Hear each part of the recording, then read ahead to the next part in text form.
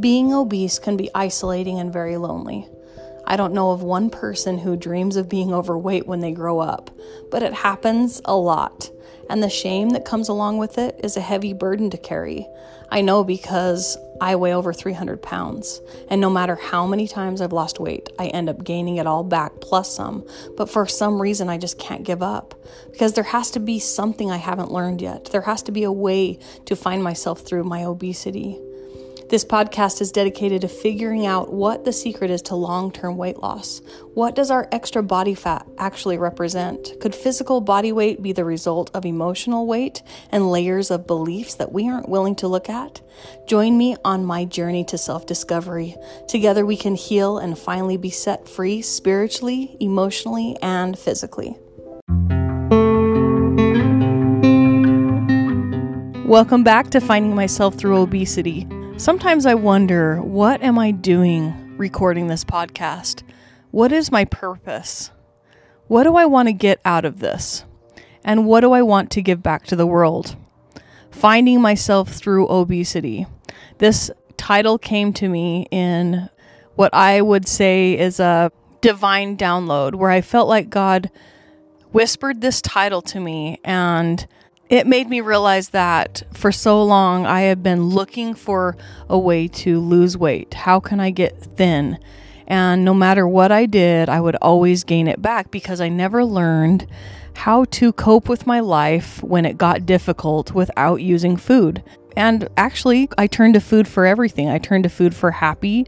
I turned to food for sad. I turned to food for bored. And so I felt like when I got this divine download, I thought, okay, I have to embrace that this is where I am right now and find out why. Find out how I can transform my life from looking forward to eating to actually looking forward to living each day.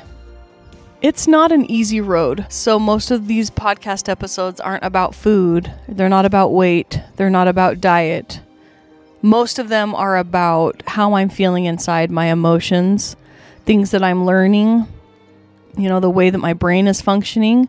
I just wanted to put that out there because I do feel like I got a little bit lost in my own stories this past maybe 5 episodes, and so I wanted to really just remind myself of why I'm doing this, and I'm really grateful for this book that I'm reading, The Untethered Soul, because it's really helping me see things from a different perspective. So last week we talked about awakening our consciousness and start listening to that inner voice, making sure that we step back and just notice without judgment. That really helped me because I realized that I was not even listening to my voice at all anymore because I was numbing out with social media, and I'm using social media limited right now, and it's really helped me. This week I've been reading the next section, which is all about energy. He shared a story about a guy who was depressed and he couldn't get out of bed and he wasn't showering and his house was a disaster, and he had an old girlfriend who he broke up with. It was the love of his life. Left him a voicemail and said, I miss you so much. I'm sorry that I left you and I want to be with you forever, and I'm going to come over in a half hour.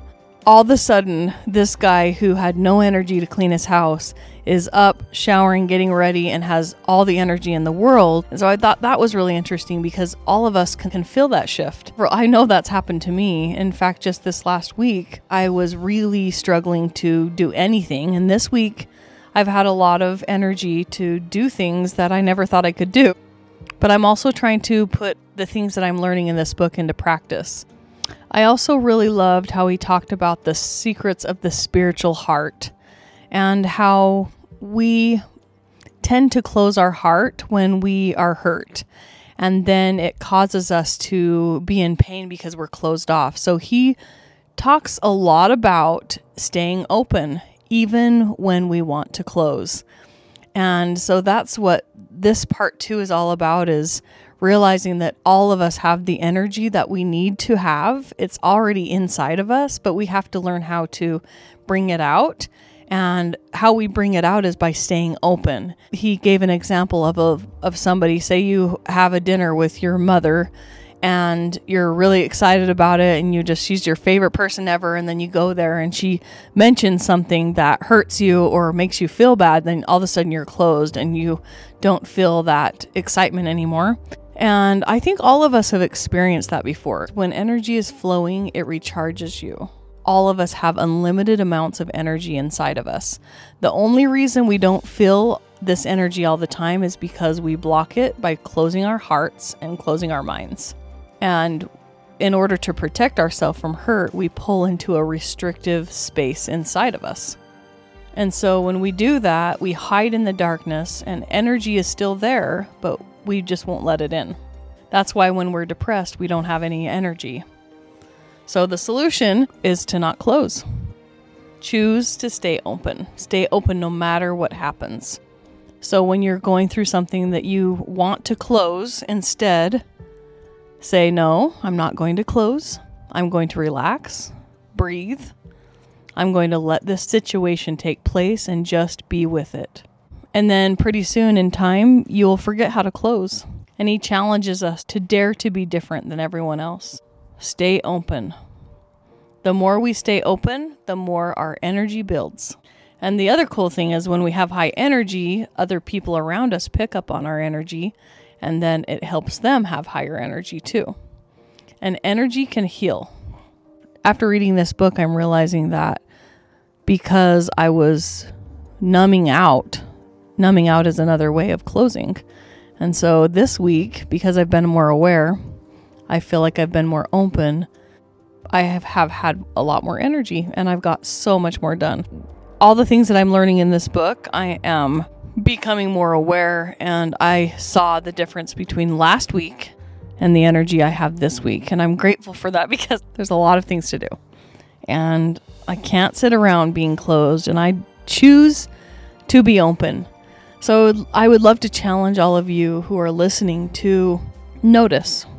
First of all, notice what your thoughts are saying. Second of all, notice when you're closing, when your heart's closed, when you feel offended, when you feel like you want to protect yourself, and just allow yourself to feel it. Breathe, slow down, and just let it go through you. Don't close. Don't close. Let's keep open.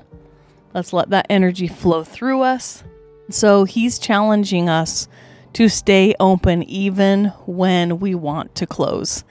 And I think that is how we create that energy. He says it's just a practice. Being able to do this is practice. And the more that we do it, the more that we will get better at it, and it will become easier. And so I've been really aware this week of keeping my heart open, even when I'm afraid. There's a lot of new things going on in my life right now. I am moving out of my house. I've been here for 15 years, and that is a huge change.